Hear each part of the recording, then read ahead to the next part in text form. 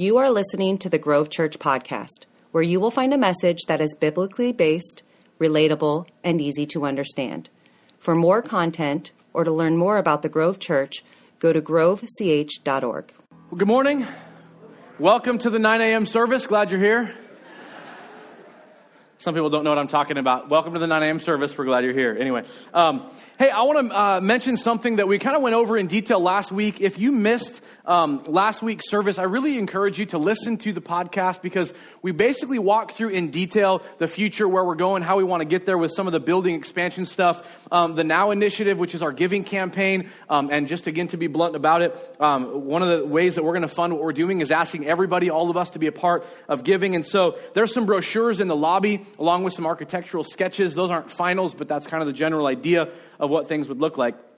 Also inside the brochure is a pledge card, and we've said this, next Sunday is Pledge Sunday, so we're asking everybody to turn their pledges in by March 20th, and again, that's $1 million over 24 months, just saying, hey, what could we all do above and beyond what we normally do to make this happen? So there's the details. Listen to the podcast, and of course, if you have questions or whatever, feel free to email me or email us, and we'd love to answer any questions that you have. Today is actually the last part in our series, Eyes Wide Open. Today's part 9. It's been a kind of a longer series than we typically do. But today I want to talk about what it means to be generous, what it means to have our eyes wide open towards, I'll call them outsiders, just for the sake of today's message. So we're going to be in the Gospel of Luke, chapter 7. So if you got a Bible with you, you can turn there. I'm a big fan of you bringing your Bibles to church. If you got a smartphone, that's great too. You can look it up on a Bible app. The Gospel of Luke, chapter 7.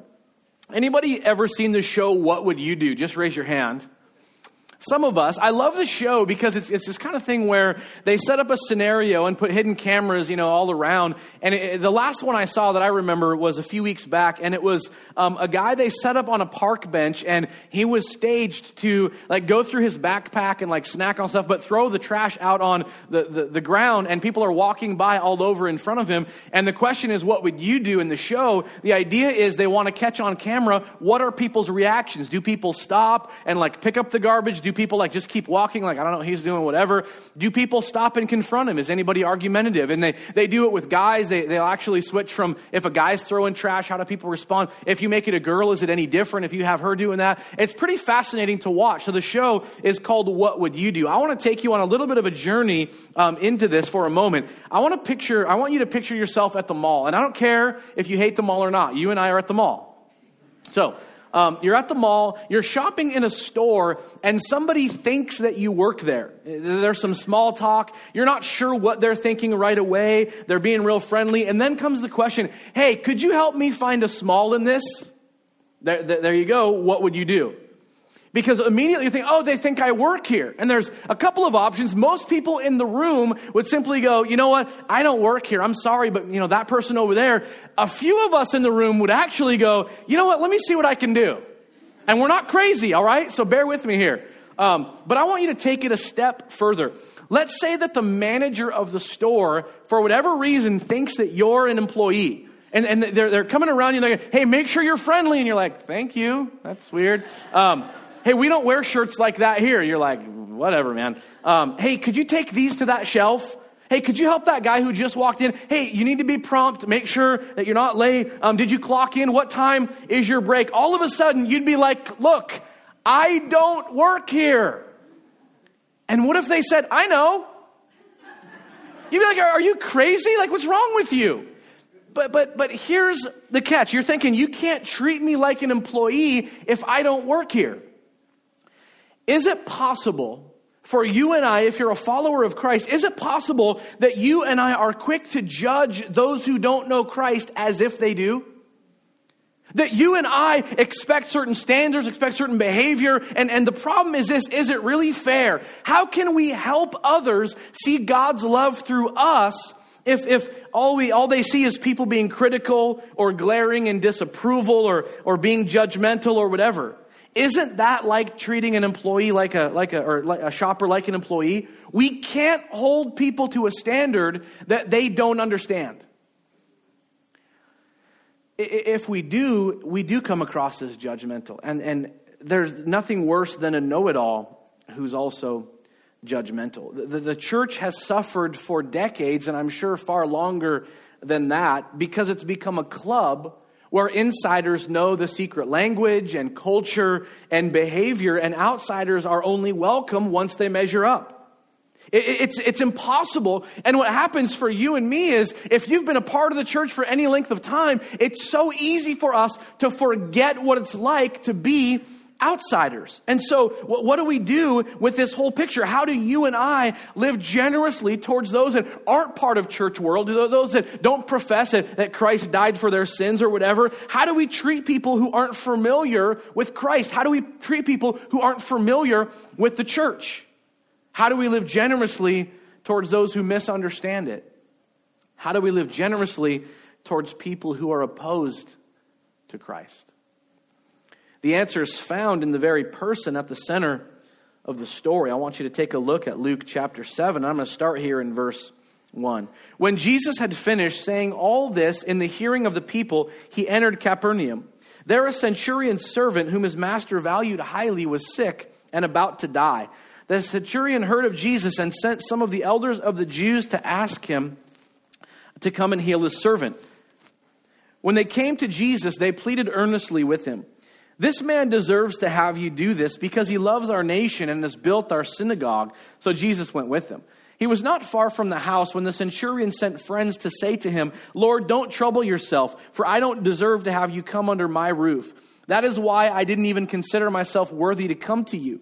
But say the word and my servant will be healed, for I myself am a man under authority with soldiers under me. I tell this one, go, and he goes. I tell this one, come, and he comes. I say to my servant, do this, and he does it. When Jesus heard this, he was amazed at him. And turning to the crowd following him, he said, I tell you, I have not found such great faith even in Israel.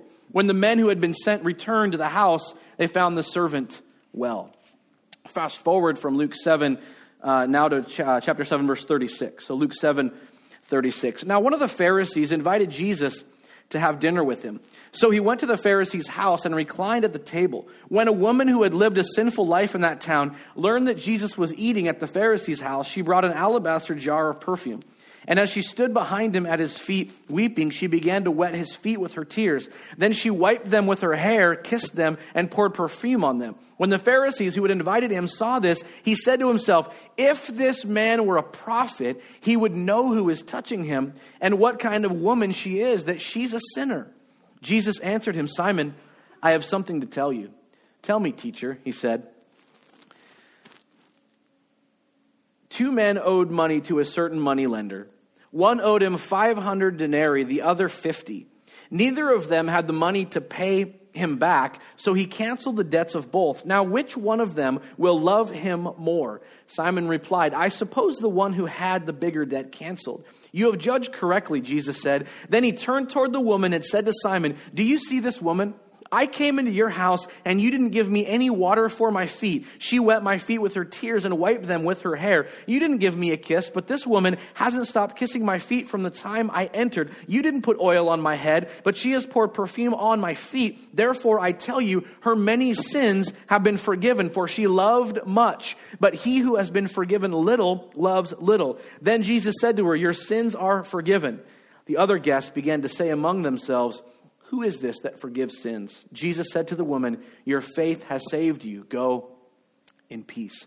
And God, we pray today that your Spirit would work in all of us. That God, there's something about our ability to be part of a church, God, that can cause us to become so critical, become so judgmental. God, we begin to have an attitude, God, about who we are and who others aren't. And Father, I pray in this room, you would develop in each of our lives, God, a humility, God, an openness, not only to the need for grace in our own lives, but to dispense grace from our lives towards others. So help us, God, have a greater understanding of what it means to be generous towards those who are not part of church. In Jesus' name, amen. So you have 2 pictures here in Luke chapter 7. And in these 2 pictures, it's outsiders. The first is a centurion. He's not necessarily a Roman citizen. He could have been hired by Rome, but the Roman Empire, keep in mind, was in charge of the nation of Israel. Israel is subject to the Roman Empire during this time. There was a lot of animosity between the nation of Israel, between the Jews and Rome. They didn't appreciate Rome because they were subject to them. So here's a Roman centurion who somehow has some sort of favor with the Jews, if you look at the story, and it says that they come to Jesus because the centurion's servant needs to be healed. And here's how they describe him. This man deserves to have you do this because he loves our nation and has built our synagogue. The thing is, it says, so Jesus went with them. Jesus doesn't go because this guy's been so generous towards the temple. He goes because it's an opportunity to show that the barrier or the wall between Israel and others has been torn down. Fast forward to this woman who walks into the house of a Pharisee and goes up to Jesus. And we look at this and it's a pretty weird story. The woman begins weeping and the tears are falling on Jesus' feet. She's kissing his feet and wiping her hair on his feet. It's a really odd story in a sense, and rightly so. The thing is, though, it's meant to make a point because when the Pharisee invited Jesus as a guest, the Pharisee should have had somebody working in the house that would have offered to wash Jesus' feet as he entered. It would have been customary, but he didn't do that. It was really meant as a slap in the face. It was really meant as, I know you're here, but I'm not going to treat you like I should treat you. And yet this woman comes in, and the specific description that she's given is the woman who lived a sinful life. What a great description. Wouldn't you love that? If somehow you were written about and all it said about you is, oh, that person who lived a sinful life. And yet that's a description of the woman. Both of these individuals are what we would consider outsiders. They weren't part of the nation of Israel. They were sinners. They were, centurions. They were people on the other side of the tracks. And yet we see over and over and over in the example of Jesus an offer of grace toward outsiders. In fact, right before the story of the woman, Jesus is offering a description, telling a story. He says, for John the Baptist, this is Luke 7:33, for John the Baptist came neither eating bread nor drinking wine, and you say he has a demon. The Son of Man came eating and drinking, and you say, here is a glutton and a drunkard, a friend of tax collectors and sinners. See, Jesus was willing to tear down the walls between the nation of Israel that was chosen by God. They misunderstood what it meant to be chosen by God. Not chosen as in we're better and you're not and we're a country club and you stay out. Chosen by God to reveal the plan of redemption to the entire world. So they misunderstand it and basically create a country club out of their nation. So here's Jesus over and over and over offering grace toward outsiders. Philip Yancey, in the book, The Jesus I Never Knew, great book, by the way. If you're looking for one to read, write that down. You can probably download it on Kindle or buy the book. Philip Yancey says this, talking about Jesus. He became known as a friend of tax collectors, a group clearly identified with the foreign exploiters, not the exploited. Though he denounced the religious system of his day, he treated a leader like Nicodemus with respect. And though he spoke against the dangers of money and violence, he showed love and compassion toward a rich young ruler and a Roman centurion. Listen to this. In short, Jesus honored the dignity of people, whether he agreed with them or not. He would not found his kingdom on the basis of race or class or such divisions. Anyone, even a half-breed with 5 husbands or a thief dying on a cross, was welcome to join his kingdom. The person was more important than any category or label. I feel convicted by this quality of Jesus every time I get involved in a cause I strongly believe in. How easy it is to join in the politics of polarization, to find myself shouting across the picket lines at the enemy on the other side. How hard it is to remember that the kingdom of God calls me to love the woman who has just emerged from the abortion clinic, and yes, even her doctor. the promiscuous person that's dying of AIDS, the wealthy landowner who is exploiting God's creation. Listen to this. If I cannot show love to such people, then I must question whether I have truly understood Jesus' gospel. A political movement by nature draws lines, makes distinctions, pronounces judgment. In contrast, Jesus' love cuts across lines, transcends distinctions, and dispenses grace, regardless of the merits of a given issue. Whether a pro-life lobby on the right or a peace and justice lobby out of the left, political movements risk holding onto themselves the mantle of power that smothers love. From Jesus, I learned that whatever activism I get involved in, it must not drive out love and humility. Otherwise, I betray the kingdom of heaven.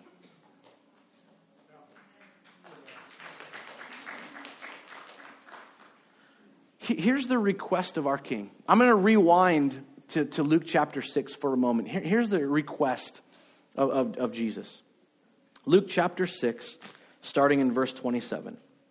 But I tell you who hear me, love your enemies, do good to those who hate you, bless those who persecute you, pray for those who mistreat you. If someone strikes you on the cheek, turn to him the other also. If someone takes your cloak, don't stop him from taking your tunic. Give to everyone who asks of you. And if anyone takes what belongs to you, don't demand it back. Do to others as you would have them do to you. If you love those who love you, what credit is that to you? Even sinners love those who love them. And if you do good to those who are good to you, what credit is that to you? Even sinners do that. If you lend to those from whom you expect repayment, what credit is that to you? Even sinners lend to sinners, expecting to be repaid in full. But love your enemies. Do good to them and lend to them without expecting to get anything back. You want to talk about a tall order for a follower of Christ? Jesus says, look, for you and me, it's easy to love people that love us. It's easy to be kind to those that are kind to us. It's much more difficult, and the order is there by Jesus himself that you and I are called to love outsiders, to extend grace towards outsiders, to help them see Jesus not through legislation and our political agendas, but through the message and the work of the gospel in the human heart. The compassion that rises up that trumps people's ability to see politics and the what is it called? The religious right. Or the evangelical vote. You're like, oh, he's getting political today. Awesome. One of the greatest problems I have, and I appreciate living in America, and I love that you and I get to vote and we have our rights and there is freedom of speech. But the problem is, too often, our patriotism trumps our ability for others to see Jesus.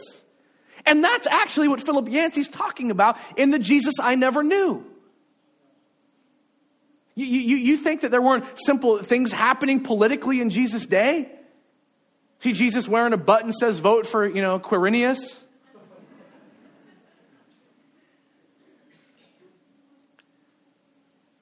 Jesus says this, love your enemies.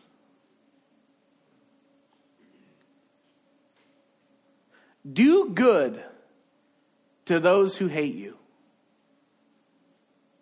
Bless those who curse you.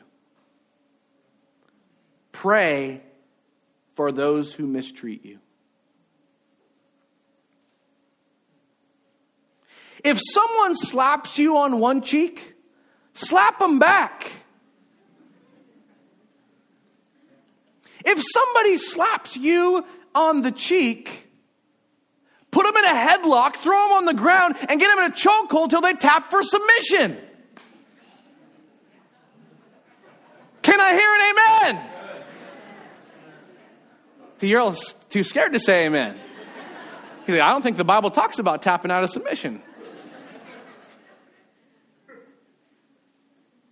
There's something in all of it. Let me ask you this. Who are your enemies? Who are people that you dislike? Which family member is on your blacklist? Which coworker? What boss?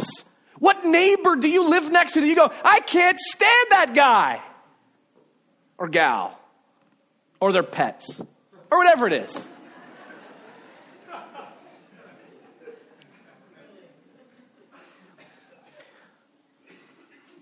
There's a scripture that you and I would do well to remember. They will know that we are Christians by passing only Christ-centered legislation in our government. By making sure that God's man for the job gets into office. They will know that we are Christians by making sure that we can rant about all the things wrong with our world on Facebook, because that always helps. They will know that we are Christians by our love for each other. And by the way, you get it out of context if you think that only means our love for people that are followers of Jesus. If you follow Jesus, I love you, you're great. If you don't, I don't know what to say. It's our love for mankind. That we would be marked by a love that people go, what in the world is it about you? That's why Jesus says, if someone slaps you on the cheek, turn your cheek so that they don't have to see the damage that they've done and you still offer relationship to them. There's people in the room going, oh boy. It means I got to change how I'm treating others. I wrote them off a long time ago. It's a picture of rejection. If somebody rejects you, don't throw up a wall and go, well, it is what it is. Continue to offer yourself humbly, even though you may get rejected again and again and again. It's Paul. Paul, one of my favorite stories, Acts 14, I think, he's in a certain city and he's sharing the gospel. And they get so mad that they stone him. And to a point where a rock hits him and he's knocked out and they drag him out of the city. Does anybody remember what happens after that? Paul doesn't go, shake the dust off, I'm out, peace. No, he goes right back into the city and basically says, Jesus still loves you guys. If someone takes your coat, do not withhold your shirt from them. I'm about to say something very radical. You and I don't own anything. Biblically speaking, you and I are simply managers of whatever God has entrusted to us. That's it. We're managing what God has entrusted to us as long as we're alive. At the point that we're gone, somebody else inherits what we had or whatever. But we're just stewards. And so when Jesus talks about, somebody stealing from you, Jesus says, let them have it. He takes this, somebody comes up to you and says, hey, nice coat, give me it. All right, you want my shirt too? He's like, what? Why would we say, what? You know what I think it is? I think it would make the person go, what? Not only would you maybe get to keep your coat, you're crazy. I think it makes people go, what? Who are you? It's really not mine. All I have is God's. And if you want to wear his coat, by all means, enjoy it. It's radical. In a world where we have my property is my property. But Jesus says, live in a way that you're not so possessive. I'll take you to court. You're going to learn. I'll get mine. Show you. And he says, give in a way that you're not keeping an account of what you deserve back. Somebody needs from you, give it. And don't say, hey, you mentioned you're going through some tough times and, my wife and I want to help you out and here's a couple $100 and I really do hope that helps and that bill gets paid. But can I get your address because I'm going to have to send you an invoice? She says, don't do that. It's radical because it's meant to help people see the kingdom of God in a way that they're not going to see it when you and I live possessively. When you and I live like, oh, you slap me on the face, we're done here, finished, see ya, in court. No. Live in such a way that it's so radical. People go, what is it about you? What is this? Why do you respond that way? How can you still have joy in the midst of calamity? How can you still hold on to your faith in the midst of trial? How can you still be a faithful follower of Jesus even though your life can fall apart? Because my circumstances don't dictate my life. I'm not going to let that shipwreck my faith. And you think that I stand up here, he's never had anything happen to him. He's never been in those difficult spots where life sucks really bad. And I would tell you, and I'm not going to get into it, but you're wrong. I've experienced those moments that are as dark as you might imagine. Maybe not as dark as you if we want to compare apples to apples, but dark. And I remember in one of the darkest times of my life a few years ago, literally going through something so difficult and so heartbreaking that you feel like I have no appetite, I have no whatever. I remember thinking this, Jesus, I don't get why, but for some reason I just want to worship you right now. And that sounds like I'm super spiritual, and I'm not. But I say that to say, look, we face tough stuff. What if we responded in faith instead? Who would be impacted when you and I respond in faith rather than fear? What does Jesus say? He goes on, he says, hey, love your enemies, do good to them, lend to them without expecting anything back. Then your reward will be great and you will be sons of the Most High. Because he is kind to the ungrateful and wicked. If God is kind to the ungrateful and wicked, why wouldn't we be?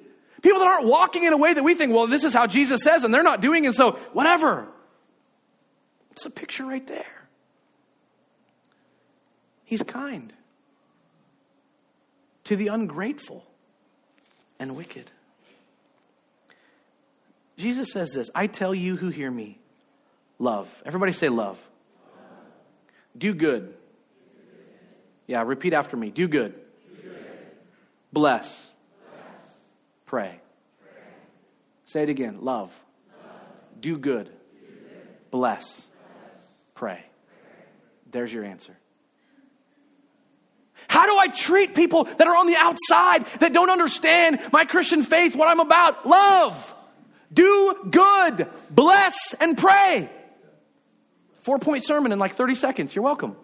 You're like, I could have gone home a long time ago. Got that extra hour of sleep. Jesus says, then your reward will be great. Look, it's God who rewards us. We think we're losing by being overly generous. We think somehow we're missing out because we do something with our resources rather than do what we want to do. We think somehow the slap on the cheek and continue to extend a relationship hurts, and I got to stand up for myself and all this stuff. God is the one who rewards us. God is the one who provides for us. And let's never forget that God can take care of balancing the scales, dealing with the individual who needs to be dealt with far better than we can. Love, do good, bless, and pray. A friend and mentor of mine, Troy Jones, shared a story recently from a famous author and speaker about the essence of Christian compassion. And I want to read it, and then we're going to wrap this up. A few years ago, he flew to Hawaii to speak at a conference. The way he tells it, he checks into his hotel and tries to get some sleep.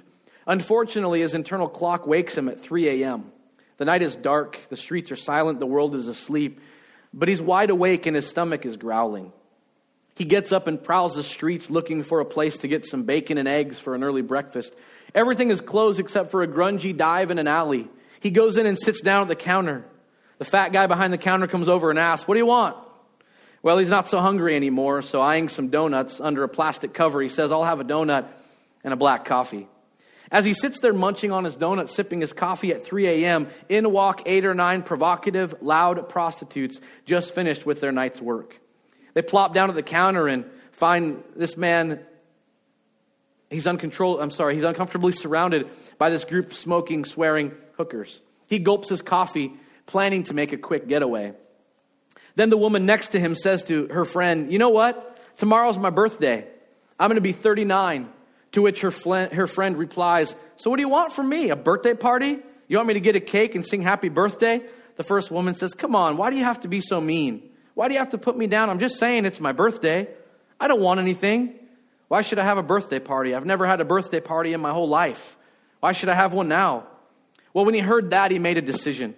He sat down and waited until the women left. Then he asked the guy at the counter, do they come in here every night? Yeah. The one right next to me, he asked, she comes in every night? Yeah. He said, that's Agnes. Yeah, she's here every night. She's been coming here for years. Why do you want to know? Because she just said tomorrow's her birthday. What do you think? Do you think we could maybe throw her a little birthday party for her right here in the diner? A cute kind of smile crept over the man's chubby cheeks. That's great, he says. Yeah, that's great. I like it. He turns to the kitchen and shouts to his wife, hey, come out here. This guy's got a great idea. Tomorrow is Agnes's birthday, and he wants to throw a party for her right here. His wife comes out. That's terrific, she says. You know, Agnes is really nice. She's always trying to help other people, but nobody does anything nice for her. So they make their plans. He says he'll be back at 2:30 the next morning with some decorations, and the man, whose name turns out to be Harry, says he'll make a cake. At 2:30 the next morning, they're back. He has crepe paper and other decorations and a sign made of big pieces of cardboard that says, Happy Birthday, Agnes. They decorate the place from one end to the other and get it looking great. Harry had gotten the word out on the streets about the party, and by 3:15, it seems that every prostitute in Honolulu was in the place. There were hookers wall to wall. At 3:30 on the dot, the door swings open and in walks Agnes and her friend. They have everybody ready. They all shout and scream, Happy birthday, Agnes! Agnes is absolutely flabbergasted. She's stunned. Her mouth falls open. Her knees start to buckle, and she almost falls over. And when the birthday cake with all the candles is carried out, that's when she totally loses it. Now she's sobbing and crying. Harry, who's not used to seeing a prostitute cry, gruffly mumbles, Blow out the candles, Agnes. Cut the cake. So she pulls herself together and blows them out. Everyone cheers and yells, Cut the cake, Agnes, cut the cake. But Agnes looks down at the cake and without taking their eyes off it, slowly and softly says, Look, Harry, is it all right with you if what I want to ask is it okay to keep the cake a little while? Is it all right if we don't eat it right away? Harry doesn't know what to say, so he shrugs and says, Sure. If that's what you want to do, keep the cake. Take it home if you want. Oh, could I? She asks. Looking around, she says, If I live just down the street a couple of doors, I want to take the cake home. Is that okay? I'll be right back. She gets off her stool, picks up the cake, holds it high in front of her like it was the Holy Grail. Everybody watches in stunned silence. When the door closes behind her, nobody seems to know what to do. They look at each other. They look at the host. So he gets up on a chair and says, What do you say we pray together? And there they are, a hole-in-the-wall greasy spoon, half the prostitutes in Honolulu, at 3:30 a.m., listening to him as he prays for Agnes, for her life, for her health, for her salvation. The author recalls, I prayed that her life would be changed and that God would be good to her. When he finishes, Harry leans over and with a trace of hostility in his voice, he says, Hey, you never told me you were a preacher. What kind of church do you belong to anyways? In one of those moments when just the right words came, the man answers him quietly, I belong to a church that throws birthday parties for prostitutes at 3:30 in the morning. Harry thinks for a moment and in a mocking way says, No, you don't. There ain't no church like that. If there was, I'd join it. Yep, I'd join a church like that. I share that because it begs the question, how can you and I love like Jesus? How can you and I be generous towards people that don't understand what it means to live by the scriptures? How can we live in a way that helps people see God's love and compassion and plan for them in a world that throws them all kinds of other messages? How can we pull it off? We say it all the time, and I never want you to forget it. What does this mean for you in your neighborhood or apartment complex? What does this mean for you in the places that you work? What does this mean for you in the family that God put you in? What does this mean for you and the friendships that you have? But it's my hope that you and I can realize this is never, and I've said it so many times recently, this is not a country club. It's a place where you and I are called to love people, that our hearts will be softened here so that we can love out there, that we can be encouraged here so that we can change the world out there. What does it look like for you? Father, I pray you would help us. Understand it's a fun story, and I love the picture because it's so easy that we could be sitting in a coffee shop at 3 a.m. in Honolulu and have those people walk in and immediately we judge them. Oh boy, They probably this, they probably that. They don't deserve, they don't. And then all of a sudden, in a random side conversation, I've never had a birthday party. It'd be easy for us to go, that's sad. It's easy for us to think, well, that explains it. It's easy for us to throw out some random thought in our heads. But God, what if all of a sudden we went, you know what? I could live differently because of Jesus. I could love those who don't love him yet. Because that's what you did for each of us in this room. And so God, I pray walls would come down. God, I pray that your Spirit would rise up in all of our lives in a way that we want people to see Jesus. That we're not just about certain agendas or certain beliefs, or people have to come in, they got to be a certain way before they walk in the doors. No. God, we can love people right where they're at. And it is amazing how your love in our lives in this room has transformed us. And it's sure to do the same for those that don't get it yet. So Father, help us see it. Help us live that way. Let it change the way that we influence those around us. In Jesus' name we pray. Amen.